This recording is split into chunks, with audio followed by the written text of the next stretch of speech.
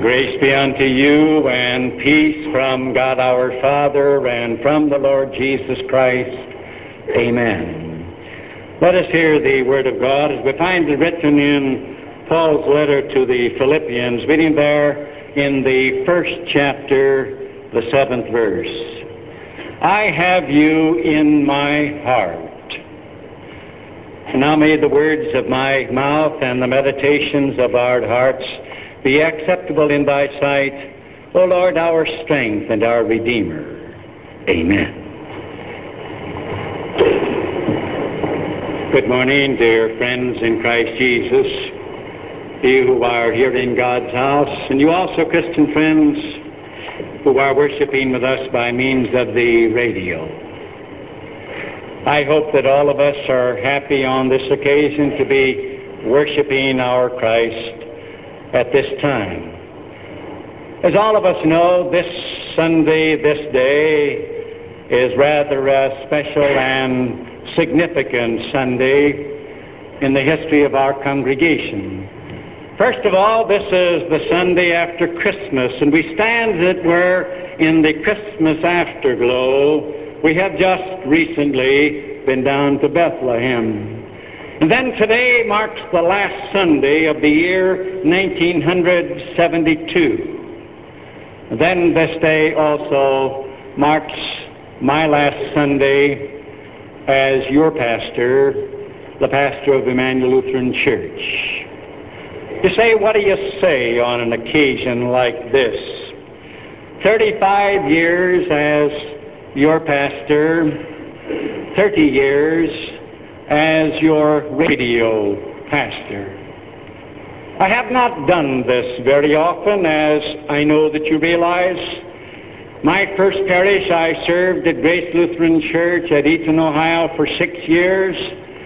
Then I came here, and this has been my ministry for 35 years.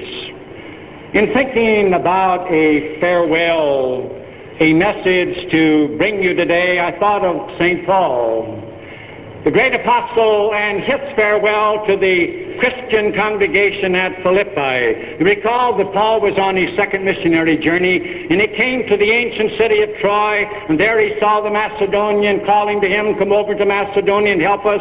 You remember it was there that he crossed the Aegean and he landed on the continent of Europe, and he went up into Macedonia and he established the first Christian church on the continent, and it was at Philippi, named after Philip of Macedon, who was the father of Alexander the Great. Years later, Paul was in jail in Rome. As far as he knew, he was going to be beheaded because he was a Christian. And so he wrote this letter to the congregation that he loved so dearly, the Philippian congregation. And this was his farewell to them. He said, Philippians, I have you in my heart. In simple language, he said, Philippians, I love you.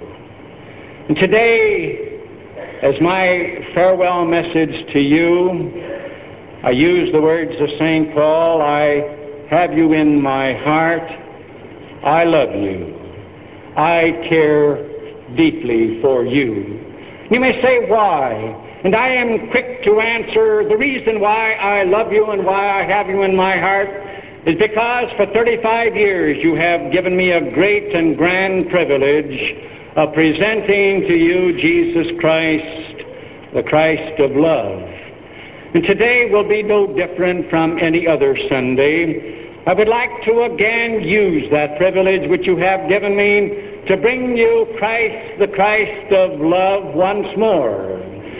I love you, I have you in my heart, because I do appreciate the very privilege, blessed and beyond description, that has been mine. And I would bring you again in appreciation this Christ of love, the Christ, the manger child of Bethlehem. As I have said, we have just been down to Bethlehem. And we looked at the Christ child, and last Sunday we said, why, he is no less than Emmanuel. He is Immanuel Elohim. He is God with us in human flesh. What a Christ! no less than God. And I want to assure you that this is the only Christ that has ever been preached in this pulpit. We are not ashamed of the deity of Jesus Christ. This is what you have wanted to hear, and this is what you have heard, that he was no less than God, and that he was born of a virgin, born without sin. This has been the message that Emmanuel has had in 35 years. In years before that, he is no less than deity. He is no less than virgin, born without sin. We have not been ashamed of that message, because that's what the Word of God says. And this has been my privilege to have brought you this Christ. And thus the great blessing that as God and man he was big enough to be our Savior, and that he was pure enough to be our Savior, to be without sin, and that he loved us so very much that the God-man came into this world and dwelt among us. I have you in my heart. I love you for that privilege, for the privilege that has been mine for 35 years, presenting to you this Christ of love, the Christ of the cross. In 35 years, there has not been one Sunday that I have missed speaking about the Christ of Calvary. Like St. Paul, I have desired to know nothing among you save Jesus Christ and him crucified. It was always there in some part of the sermon. The Christ of Calvary, that God died for you and me. That in that death on the cross he bore our guilt and our eternal punishment, bearing it in full. That he bore the equal of an eternity in hell for you and me. And on the cross, he, the God-man, our Savior, he merited a 100% righteousness for all of us, the passport to heaven. This has been the message of the gospel, and this is why I have you in my heart, because you have given me that privilege. This is what you have wanted to hear. This is what the Word of God would want to have us hear each Sunday, and to bring you this joy that in him there is deliverance from an eternity in hell. There is the gift of eternal life for all men without exception. This has been my privilege. I have brought Christ and the cross in every Sunday, lest some poor soul would be here or would be listening who would wonder whether there was hope for him, being a sinner and lost in the sight of God. I have you in my heart. I love you because of the privilege that you have given me in these 35 years of presenting to you the Christ of love, the Christ of the empty tomb. We have not been ashamed, have we, in stating that the Christ of the empty tomb means the Christ who physically and bodily arose from the dead. We have made no equivocation about that fact.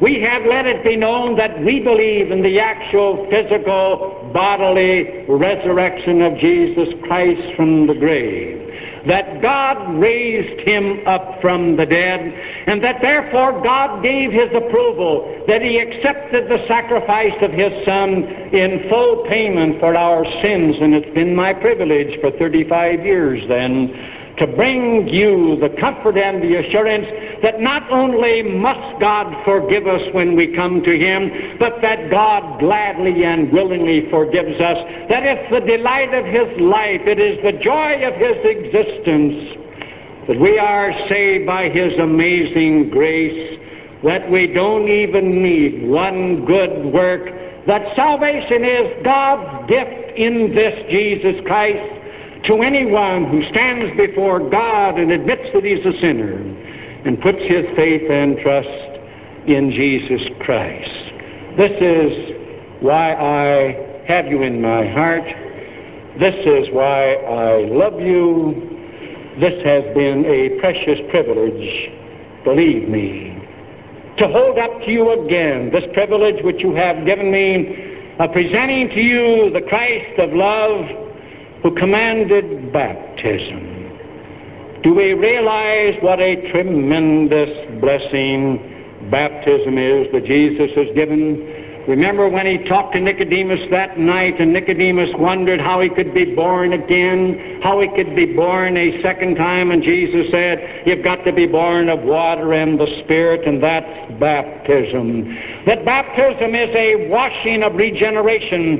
It is a being born again, and we have thanked him for baptism.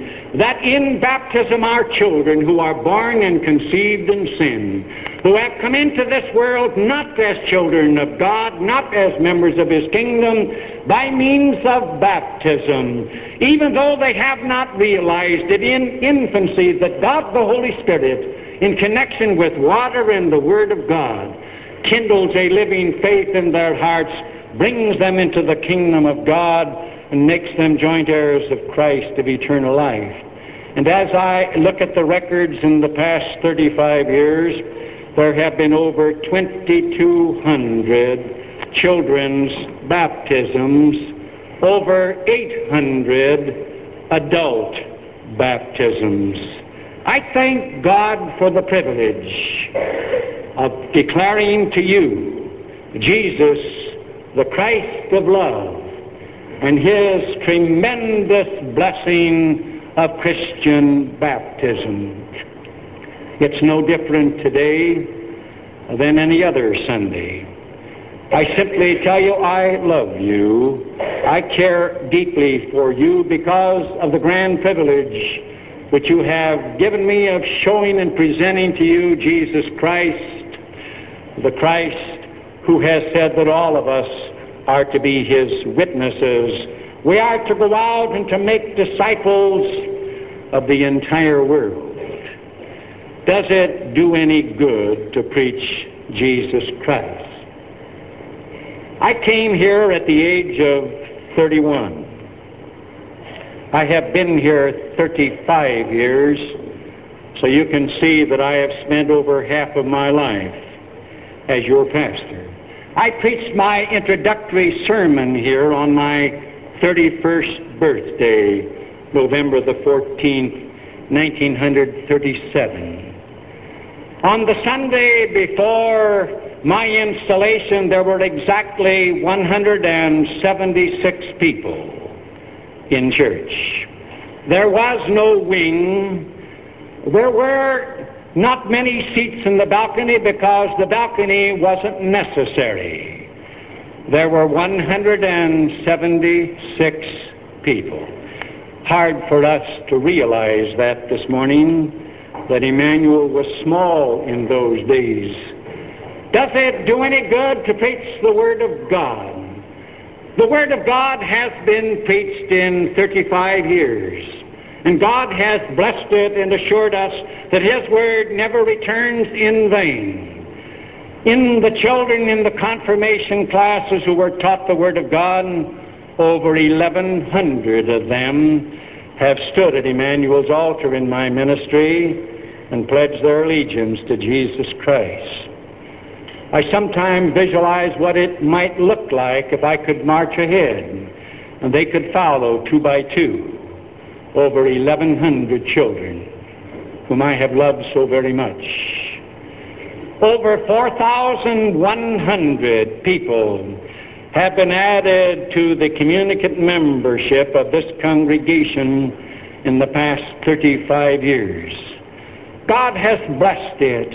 And as we know that America is known as a nation on wheels, over 1,000 of our members have moved away and have graciously taken their church letter, their membership, continuing in Jesus Christ where they now live. Emmanuel, by the grace of God, has grown to be the largest church in the Ohio district, the largest membership, and a church attendance that averages over 1,000 for each Sunday. 30 years as your radio minister, I would like to say a few words this morning to you, my friends, who have been worshiping us for years on the radio. 30 years ago, I went out to see Bob Mason one day, who then was the manager of WMRN. The radio station was in its infancy, and I spoke to him about a broadcast from the church. And I assured him that if we could be on the air and we could share the gospel of Jesus Christ, that never would we in any way jeopardize the program or cheapen it by asking for money. That we were interested primarily and alone in men's souls, whether we might not underwrite it ourselves. And it's been a most gracious and commendable act on your part. Not once have we asked for funds over the radio. Not once have we even by innuendo let it be known that we needed funds, but you have underwritten it 30 years, the first of the year. We've been on the air. And I want to thank you who have worshiped with us. It's been a thrill to know that as I preach here, that I am speaking perhaps to more non-Lutheran people on Sundays than I am Lutheran. It's been a challenge to speak in terms where the average man who may not have much of a Christian background knows what I am talking about. 12 sons have entered the ministry, and I say this in all joy and in all humility in my time. The 13th has just graduated, is awaiting a call. Pastor Basler, as you know, the first son of the congregation, but he entered the ministry before my time. I thank God for the privilege of presenting to you Christ, the Christ of love, being assured that God's word does not return void. I have you in my heart. I love you. God has blessed His word. It is my joy again to have the privilege of presenting to you the Christ of love who graced a marriage feast one day. When I think of marriage, I like to realize that it's the one institution that we have from the Garden of Eden before sin ever came into the world. God, you know, performed the first wedding ceremony when He united Adam and Eve as husband and wife. And God wanted it to be a happy relationship. It was to be a bit of heaven on earth.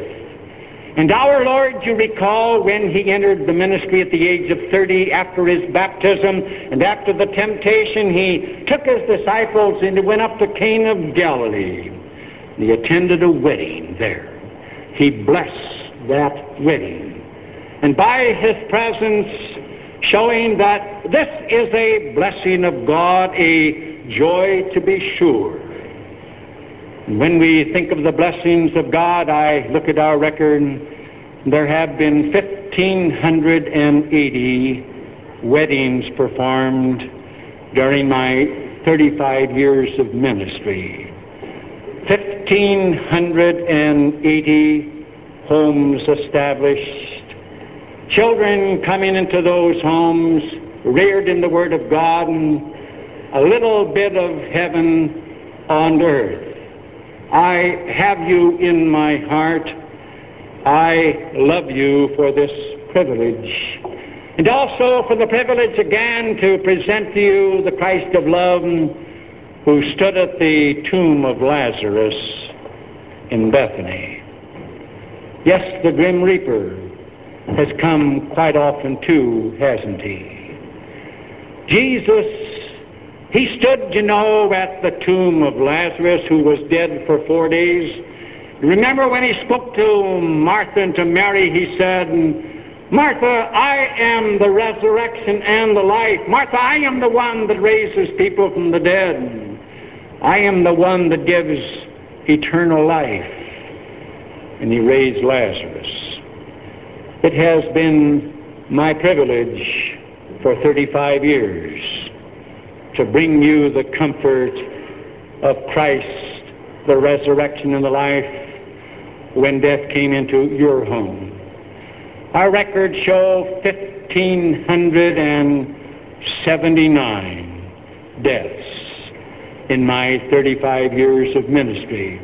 Rather interesting 1,580 weddings, 579 funerals, one less. It was even up until yesterday noon. The church wedding yesterday afternoon made it one more wedding than a funeral, which means that it makes us think, doesn't it? For every wedding, a death. For every home established, an empty chair. I have you in my heart, for I appreciate the great privilege that you have given me of bringing to you this Christ in this 35 years, the resurrection of the life. There have been times after I've had the committal service at the grave that I have stood aside waiting for you to dry your tears and to go back to your cars. I have just, where I would be standing, looked around at the various tombstones to see how many of them were burials that I had made. There were several occasions when I counted as high as 8, just in the little spot where I stood. I have you in my heart. I love you because you have given me a precious, incomparable privilege of bringing to you this Christ. The Christ of love, who also is the one who promises strength for the day. There have been hours and hours and hours of counseling. You may say to me this morning, what is the main source of trouble in a congregation, why people would come? And may I say unequivocally, it's the domestic problem. It's the problem between husband and wife. It's the problem that arises when perhaps the marriage wasn't made in heaven. You see, if husband no longer loves wife and wife no longer loves husband, it's rather easy, isn't it, to dissolve that marriage. Seemingly no one is hurt, but you see, this isn't the way it goes. There is usually one in that relationship who loves, and who loves the other more than life itself. And then there is tragedy for the children, and for the wife, or for the husband. And to be able to comfort you, to bring you the Christ who says, as our days, so shall our strength be. To give you the assurance that he never puts a 20-ton load on a 1.5-ton truck. To assure you that it only hurts for a little while, but that he gives strength to bear. This has been my privilege, and in the adversities of life, in the misfortunes that have come, to have the privilege of bringing you the Christ who says, all power is given unto me in heaven and in earth. The Christ who says, I will overrule all things, so that in your heavenward journey it may be difficult, but it will be safe. I thank you for the privilege of 35 years of bringing you the comfort of Jesus Christ, of sharing with you your sorrows, your disappointments, your frustrations, your adversities. I have you in my heart. I love you. I think very highly of you because of this privilege, the privilege of bringing you Christ, the Christ of love, who was such a forgiving Jesus. Well, I like to think of Jesus as one who, when he went about, regardless of what people did to him, he never carried a grudge. He never carried any bitterness. Recall his first words on the cross when they nailed him to Calvary, and he said, Father, forgive them, for they know not what they do. He was a forgiving Jesus. And oh, that means so much to me because I'm only a human being. And I have served you, and I know I have made mistakes, and I have made many of them. I would like to tell you this morning that I have never purposely tried to hurt any one of you. I have never deliberately tried to arouse any bitterness in you. But I know, as every minister knows, that when you preach the Word of God in its truth and purity, that sometimes it hurts. And very often it is very difficult to distinguish between the Word and the man who said it. If I have grieved you, I hope that you will pardon me. I have talked about being a doormat for Jesus Christ. I have tried, in the best sense, to be a doormat in Christ, to have you wipe your feet off on me if you so desired, and to come up smiling. It's been difficult at times, even as you find it in life to be rather difficult. But oh, to have a forgiving spirit. It's difficult to be a minister. I know that I have mistreated my own family. I know that. You don't know what it is to live in a parsonage. You don't know what it is and how lonely it becomes sometimes for your wife and for your kids. When you are dedicated in the ministry, it's 24 hours a day, it's 7 days a week. I know that I have neglected my children. I know that as we planned to do things and we were going someplace, to know what it means to have a funeral and have to tell my kids, we can't go. There's going to be a funeral. Do you have any idea what it means to be over in church about every night and your family not there? Sometimes you spend one night a week at the church and you think that's quite a bit.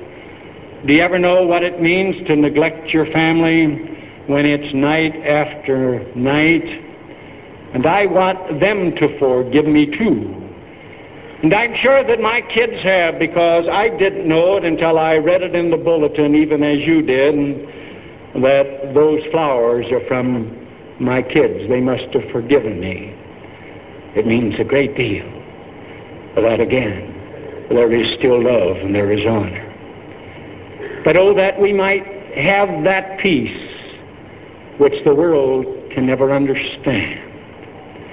I have you in my heart. I love you.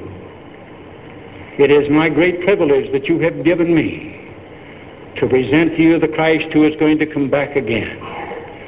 Oh, to be able to say he's coming back, this Jesus. He's going to return and he's going to create new heavens and a new earth. We're going to be raised from the dead, and we shall have glorified bodies like unto his body.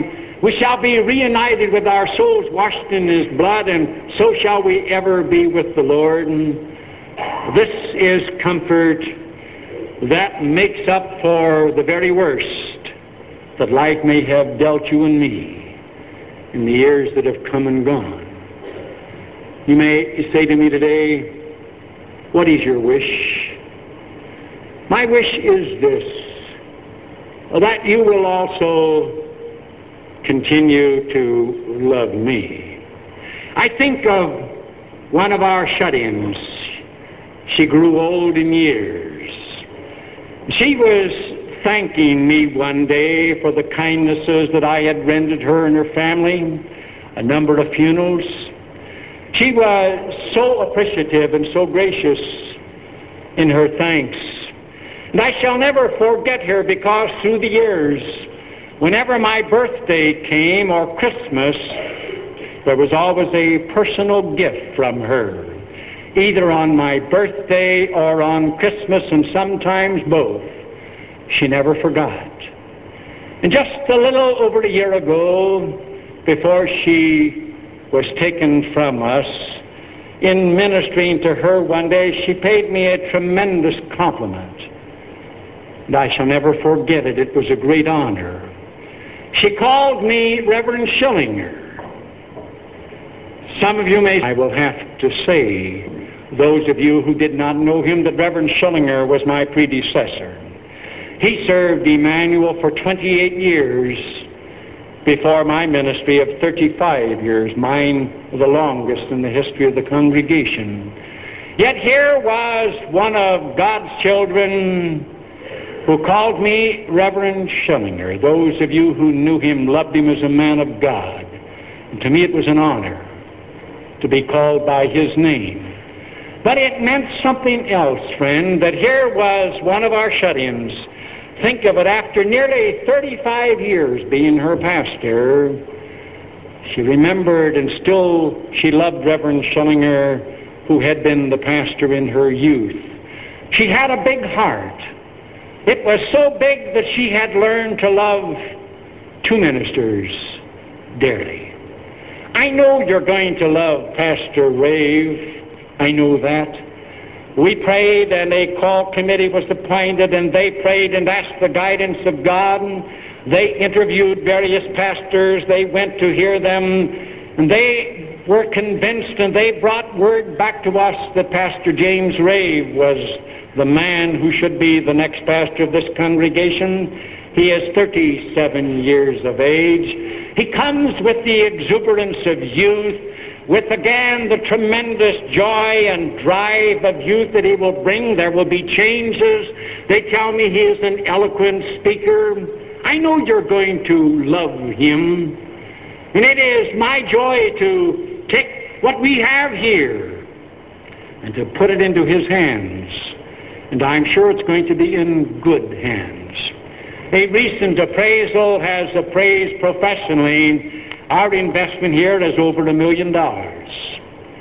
It is a joy to hand it to Pastor Rave, and I know that you will love him. And my prayer is this, that perhaps you can find your heart big enough that not only will you love him, but in a corner of it, you will also love Hollinson too. That it's possible to love two ministers.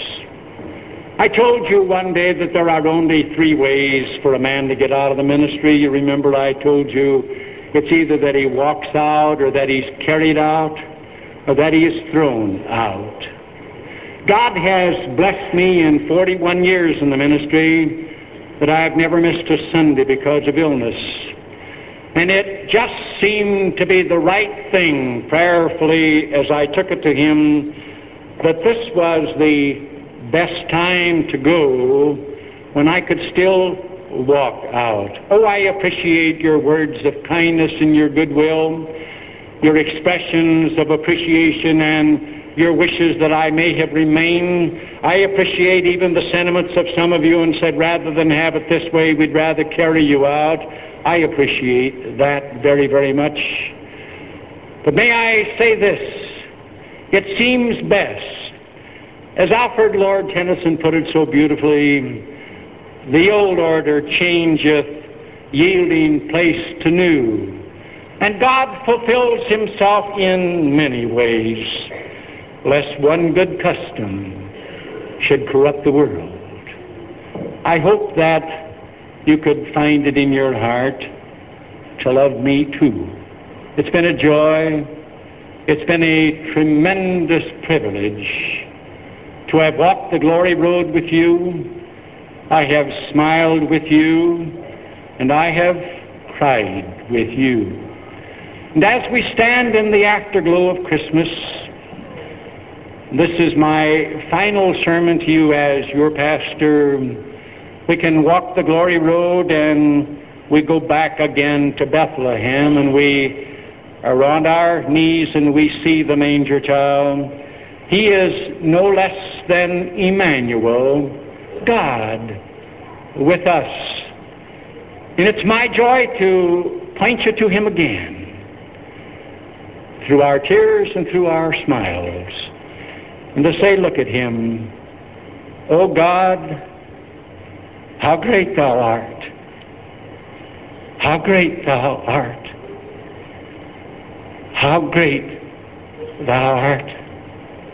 You see, I love you. I have you in my heart. Amen.